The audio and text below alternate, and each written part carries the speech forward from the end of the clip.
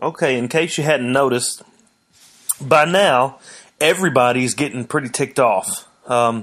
Both Job and his friends are getting more and more aggressive. They're calling each other names, and they're making blanket accusations against each other. And in the last chapters, Job told them that they're, miserable counselors and full of hot air. He also made it clear that, he wasn't about to place his hopes in any man because they were all out for themselves. His only hope is in God. His only hope is that a mediator in heaven will take up his righteous case and reconcile him to God. That was Job's cry. So now in chapter 18, Bildad he's going to have a go at Job again, but this time he's going to openly condemn Job. They're through beating around the bush with Job and Job's aggressive stance against them. It's really making them angry. And so in their minds, Job is he's rejecting everything that they know is true. He's saying that suffering can come on anyone at any time. And they know that that's, they believe they know that that's not true. They refuse to believe that the world is that way, because, in essence, it would cause them to lose control of their lives, and it would be totally in God's sovereign hands. We can't have that. And that's something they won't give up. They're going to get downright mean with anyone that challenges that. We love to feel like we have some measure of control about what happens to us. For instance, if I eat right and exercise, I am assured that I will never get, whatever disease, heart disease. And so, you probably have a better chance of it since, we know what causes heart disease and all that. But the reality is that God is in control of all things. And Job knows this inherently because he is suffering, although he has done nothing that he knows of that has been... he's done nothing that has not been covered by the promise of God in the faithful sacrifices he's offered. He doesn't understand how those sacrifices and faith and devotion, have failed him. Of course, they haven't failed him, but that's what his friends are basically saying.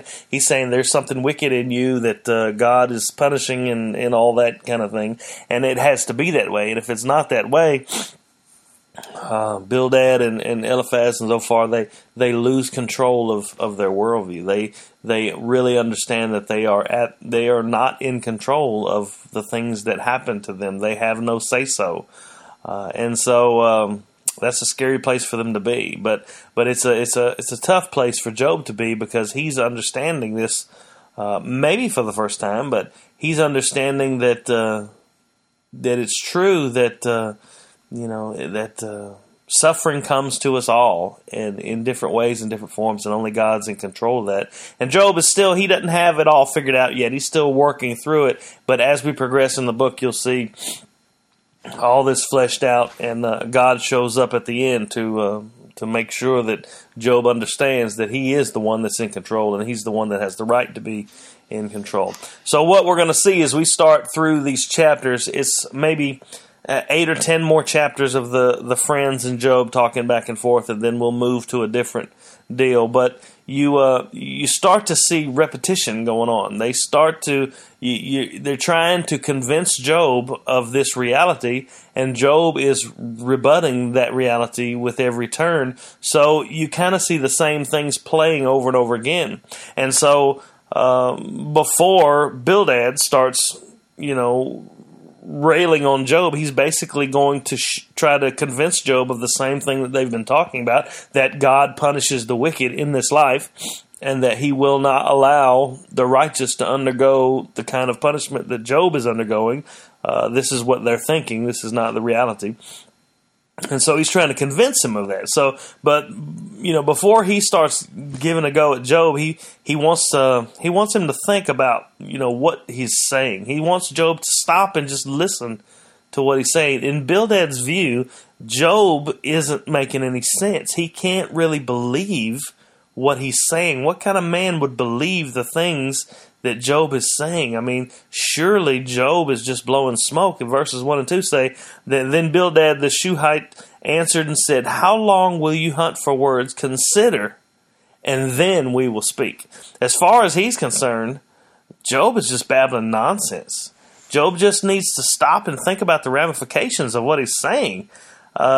He needs to consider it for a little while, and then he and Bildad can speak rationally. But Job isn't making any sense right now. Remember that Bildad doesn't believe God allows good people to suffer and doesn't believe God allows wicked people to prosper. So if Job's assertions are true, and he asserts that he is innocent and yet still suffering, then the world is unjust and unpredictable. We've seen that before. God is just a moral monster, if that's true in Bildad's view. This is what he thinks. If Job would just think about what he's saying, he would see the impossibility of the worldview that he's espousing. Of course, Job may not be thinking perfectly clear, but we know that in essence, he is right. He is innocent of what his friends are claiming, and yet he's still suffering. Next, Bildad, he simply questions Job's accusations. Over the past few chapters, Job has made some pretty aggressive statements to his friends, and here Bildad is going to just challenge him on it. He says, Why are we counted as cattle? Why are we stupid in your sight? Remember chapter 12, verse 7, Job was rebuking them for their lack of wisdom, and he said, Ask the beasts, and they will tell you. Here Bildad wants Job to explain himself. Why do you think we're stupid like cattle? We hold a worldview that many generations have passed down to us. Our wise fathers all believed like we do. Good people get good things, and bad people get bad things. It's just common sense. Why in the world do you come along and think you have the answers, and we're the ones that are stupid? It's basically the law of karma.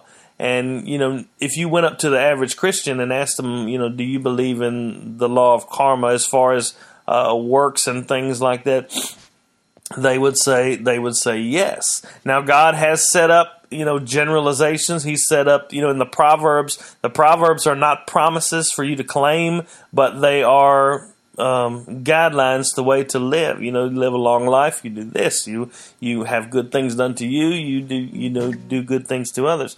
But the law of karma is not an overarching principle that governs the things of this life. It's not an overarching thing that says, if you do good, good must come to you. If you do evil, evil must come to you. Not in this life. Now, we're not talking about the life to come when God renders judgment and justice and all those things. But in this life, we live in a fallen world. And you look around and you know what? Sometimes you see the wicked, they're doing pretty good.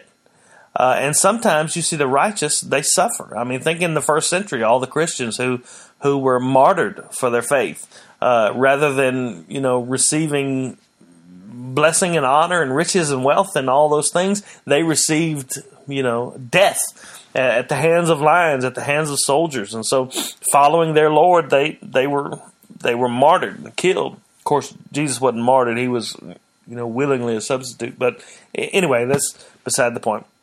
Bildad is going to assert that it's Job who doesn't understand how things are. He's going to ridicule Job's worldview and try to show him that that he's the one that's being stupid. Verse 4 says, You who tear yourself in anger, shall the earth be forsaken for you, or the rock be removed out of its place? Job has openly asserted that he is suffering even though he has done nothing wrong, and God is punishing him for no reason. But Bildad wants to make sure Job knows that the world doesn't work that way, that God doesn't work that way. According to Bildad's worldview, if Job's claims are right, then the world is unjust and God is unjust. Job is claiming God has destroyed him unjustly, but Bildad accuses Job of tearing himself rather than God tearing at him, as Job said he was doing in chapter 16, verse 9. When he said, God has torn me in his wrath, here Bildad is saying, you have torn yourself. He's saying, you've done all this to yourself. You brought it on yourself with your wickedness. He also, he also asked Job if the earth should be forsaken, just for you. He wants to know if Job is asking that the world be turned upside down so you can be proven right. Bildad asked Job, is the rock, speaking of, not a pebble that you'd hold in your hand, but a large boulder or a mountain, can be removed just for you? He's implying that the world is the way it is, and Job is trying to convince him that it's not. Job is saying he's innocent and suffering, while the wicked are prospering. Bildad refuses this worldview and accuses Job of selfishness and stupidity. Now, all of this, it seems like we keep running through the same themes in each chapter. It seems like we keep running through the same, the same arguments, the same proofs, the same worldviews clashing each other. And basically we are, really, because Job's friends are trying to convince him of their particular worldview about suffering, and Job is rejecting their particular worldview about suffering, and he is telling them the truth of his case. And so we are running through the same themes and the same lines, it seems like, from different angles with each speech, but it all boils down to, in application, what we do when we go through suffering, or what we do when we help someone else who's going through suffering. We realize that the helpful comforter and counselor is the one that comes and empathizes and suffers with the person. It's the one that comes and he bears the burden with the other. It's not just the one who comes and says, straighten up and fly right, because we don't know the circumstances. At this point in the book, none of the friends know. Job doesn't know. No one knows that's not in the heavenly court why Job is going through this. And so what their first tact is to come by and say, you know what, you deserve it. You've done, you must have done X, Y, and Z. And Job's saying, no, I'm trusting in the sacrifices to cover those sins. I don't know why God is doing this. And rather than Job standing firm in his trust in God that he had right at the beginning, as the suffering goes on and on and on and on and on, now he starts to question. But he rejects flat out what the friends are saying. And so he doesn't fully understand what's going on himself, but he knows that he refuses to believe that God has dishonored his word by saying, I'm not gonna count those sacrifices or your faith anymore. He refuses that. So the application is simple for many of the different sections in Job, is that when we go through suffering, we hold our trust in God. We hold our trust in the sacrifice of Christ, that as Christians, His blood covers our sin. God may be doing all kinds of things in our lives. He may be, suffering brings patience, and patience brings endurance. And the Bible says to let patience have her perfect work. And, so He may be growing us in all kinds of ways, teaching us in all kinds of ways, even disciplining us in all kinds of ways. But that does not nullify the sacrifice of Christ. And that's what His friends... It would be like if you're going through some terrible suffering in your life. Maybe your family's had tragedy and sicknesses come on your life. And someone came up to you and said, the reason that you're going through this is because God has not found you right before Him. You are wretched and sinful, and God commands that you do X, Y, and Z in order to be right before Him. As a believer, you would agree and say, yes, I am wretched and sinful, and I know that God has found me not right before Him, but God sent His Son to cover those sins, to take away those sins, to atone for those sins as a substitution for me. And by grace through faith in the death and resurrection of Jesus Christ, God has found me, because of what Jesus did, perfect in himself. And that's kind of what's going on here. You can see it a little better when we apply the death of and resurrection of Christ, is that Job just refuses to let go of his faith in the sacrifice. So next, in chapter 18, getting back to there, next Bildad's going to explain his worldview in shocking detail. And we've kind of seen this before with other friends. I think it was Eliphaz. What he gives here is another perfect description of hell. He asserts that the wicked will always suffer, and Job is wrong in what he says. So Bildad gives the description of how the wicked suffer. Of course he's wrong in applying all this to Job, and he's wrong in assuming that the wicked will always be punished in this life. We know that there will come a day when the wicked will suffer in just the way Bildad is going to describe. That place is called hell, but the wicked are not there yet. The ones living, anyway. We need to remember that everything Bildad says here is basically true. And it is a perfect description of what God's justice in its perfection will look like. But what he describes doesn't always happen in this life. True justice will come, though it may not come in this fallen world. So let's just take a look at how Bildad describes the realities of true justice. That's what we call hell. Verse 5 says, "Indeed, the light of the wicked is put out, and the flame of his fire does not shine. The light is dark in his tent, and his lamp above him is put out. Hell is a place of pure darkness." And we see this from what Jesus tells us about outer darkness, where there be weeping and gnashing of teeth. The light of the wicked will completely be put out. The flame of his fire won't shine, and all light is put out. Light is something we take for granted.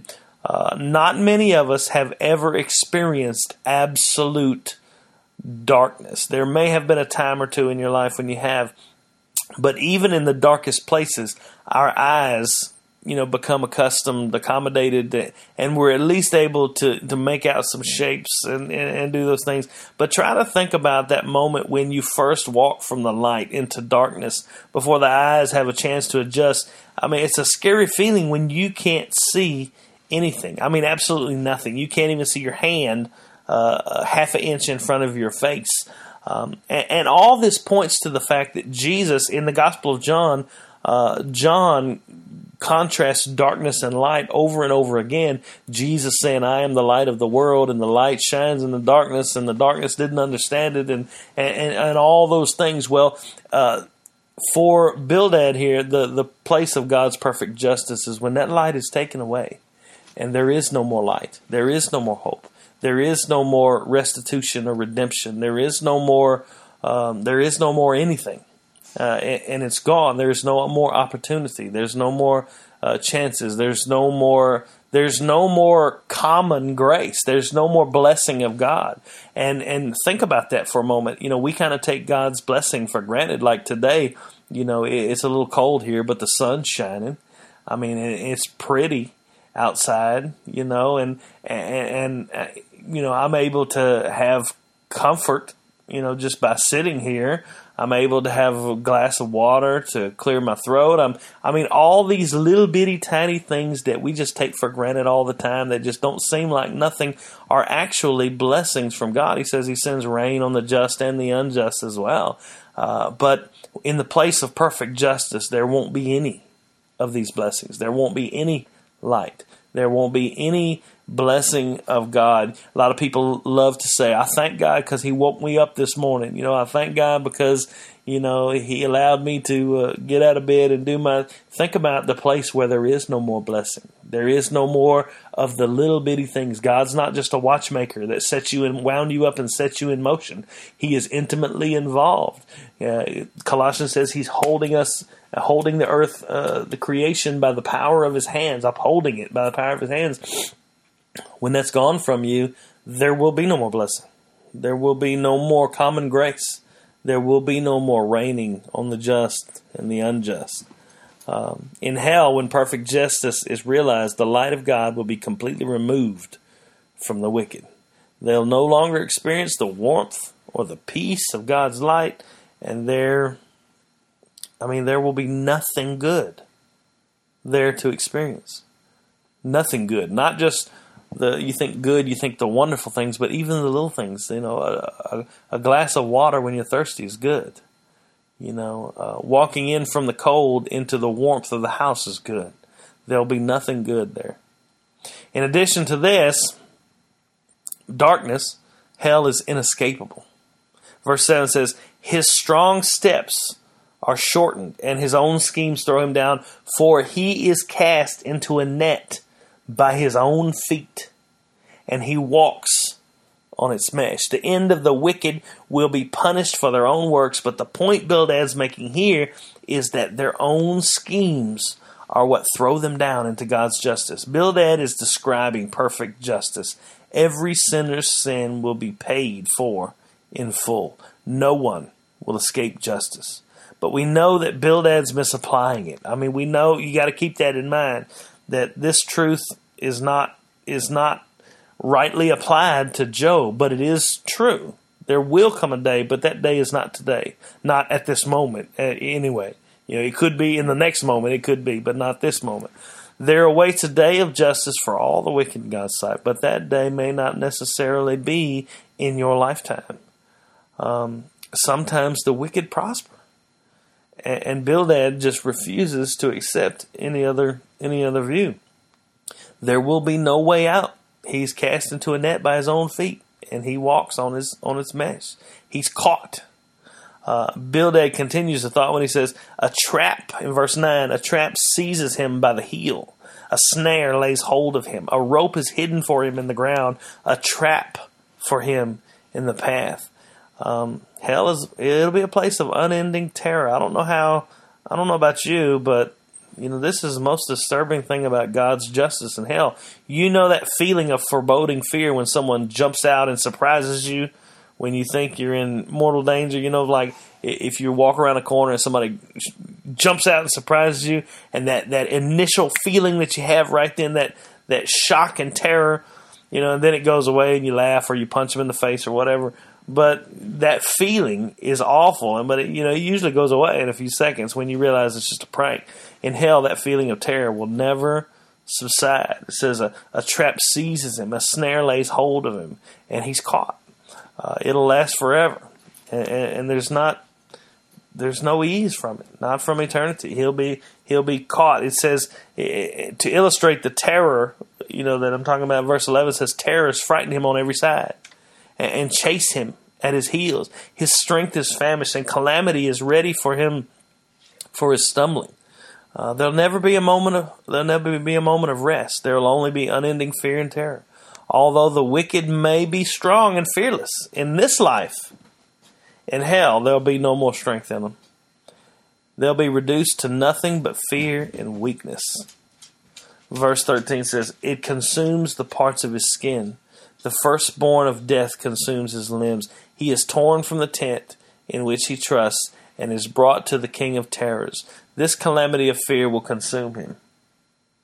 The things he trusted for security and peace, things like his tent or his wealth, will be ripped from him, and everything that he loved or needed in this life will be replaced with terror. He will be utterly consumed, and there will be no way to ease it or comfort him. I mean, I can't even imagine. I can't even begin to imagine what that would be like. Continuing on, hell is, not only is it darkness, not only is it inescapable, not only is it full of terrors that consume, not only is it a place where all the comforts of this world will be taken, all the things that we've put our faith in, all the things that we've trusted in for our joy and our happiness will be taken. Hell is also an unquenchable fire, and we see this picture given to us repeatedly in the New Testament. Jesus talks about the fires of hell over and over again. In verse 15 says, in his tent dwells that which is none of his. Sulfur is scattered over his habitation, sulfur being fire. His roots dry up beneath, and his branches wither above. Bildad uses the figure of burning sulfur here to describe the torments of the wicked. This fire will be scattered over all his habitation in his life. All this is represented by the figure of a tree. It will dry up and will wither because of the burning that's going on. The things in his tent, which symbolize the things of his life, will be consumed by the fire. They no longer belong to him. They belong to the fire. Bildad also describes hell as total separation. And we see that it's in the New Testament, that hell is separation from God. They'll be locked outside where there's weeping and gnashing of teeth.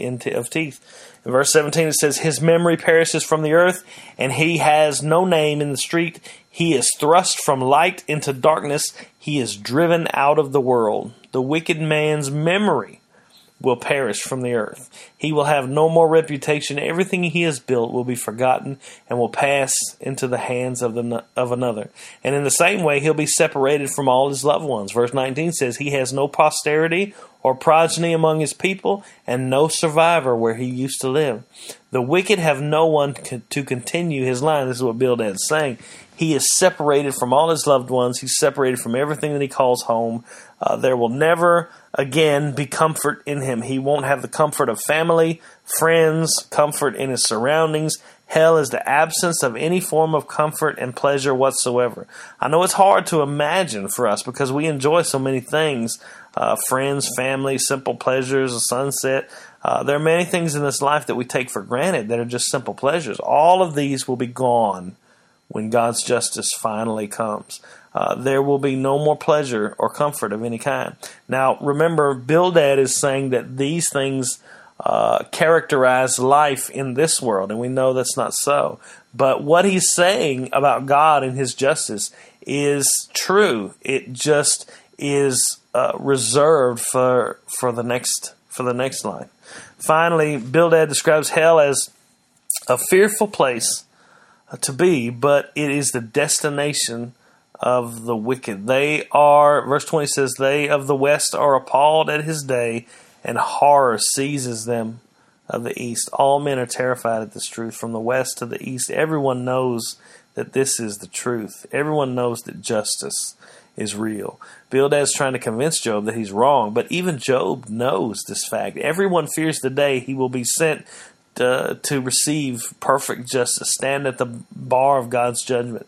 They all know their day's coming. Bildad implies that the wicked know this to be true, and therefore, they can't rest easy, as Job has asserted they most often do. Job said the wicked rest. Bildad is saying, no, the wicked can't rest because they're so afraid of this coming, of this judgment coming.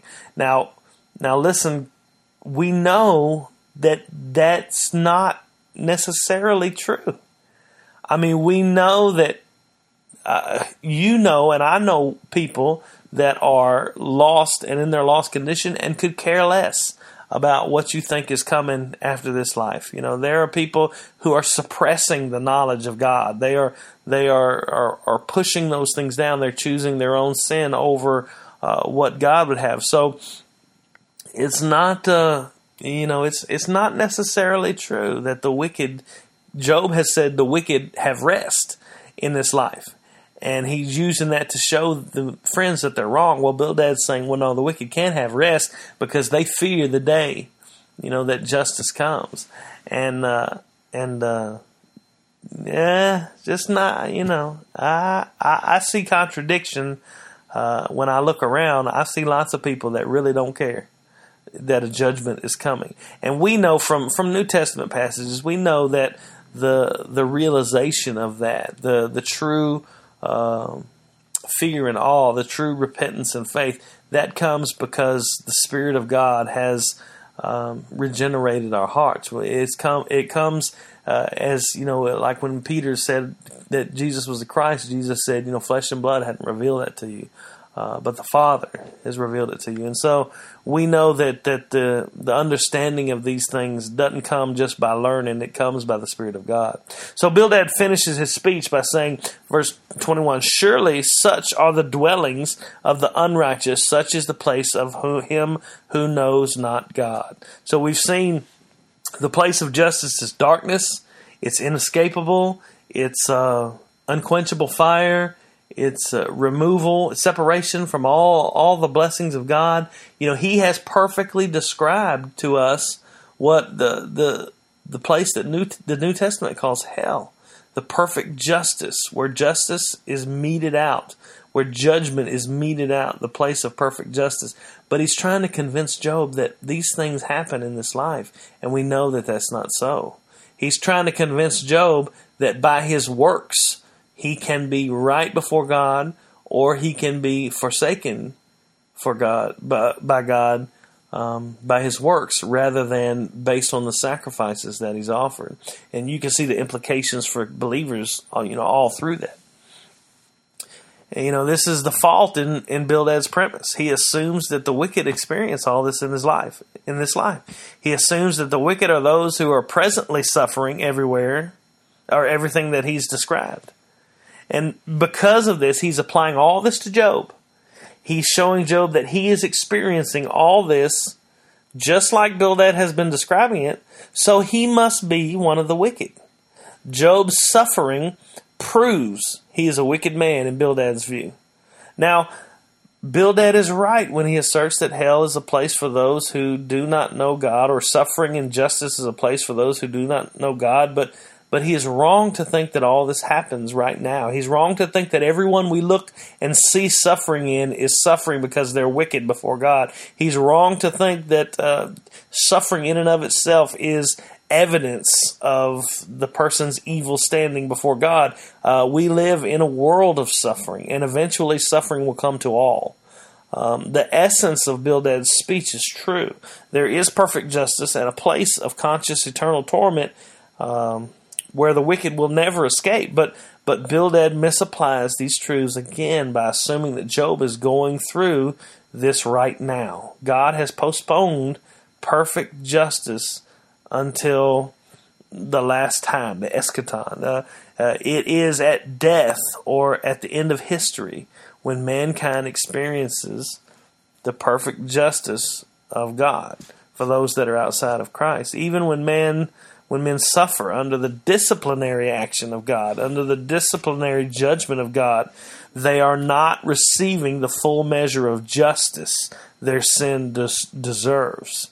Even when they are, reaping the consequences of decisions they've made, they're not experiencing the full measure of the wrath and justice of God. They're still able to have blessings. They're still able to have comfort. They're still able to have rest in certain things, so it is all not taken away. So even though suffering will come in this life, no suffering is the complete and full payment of God's wrath that is to come.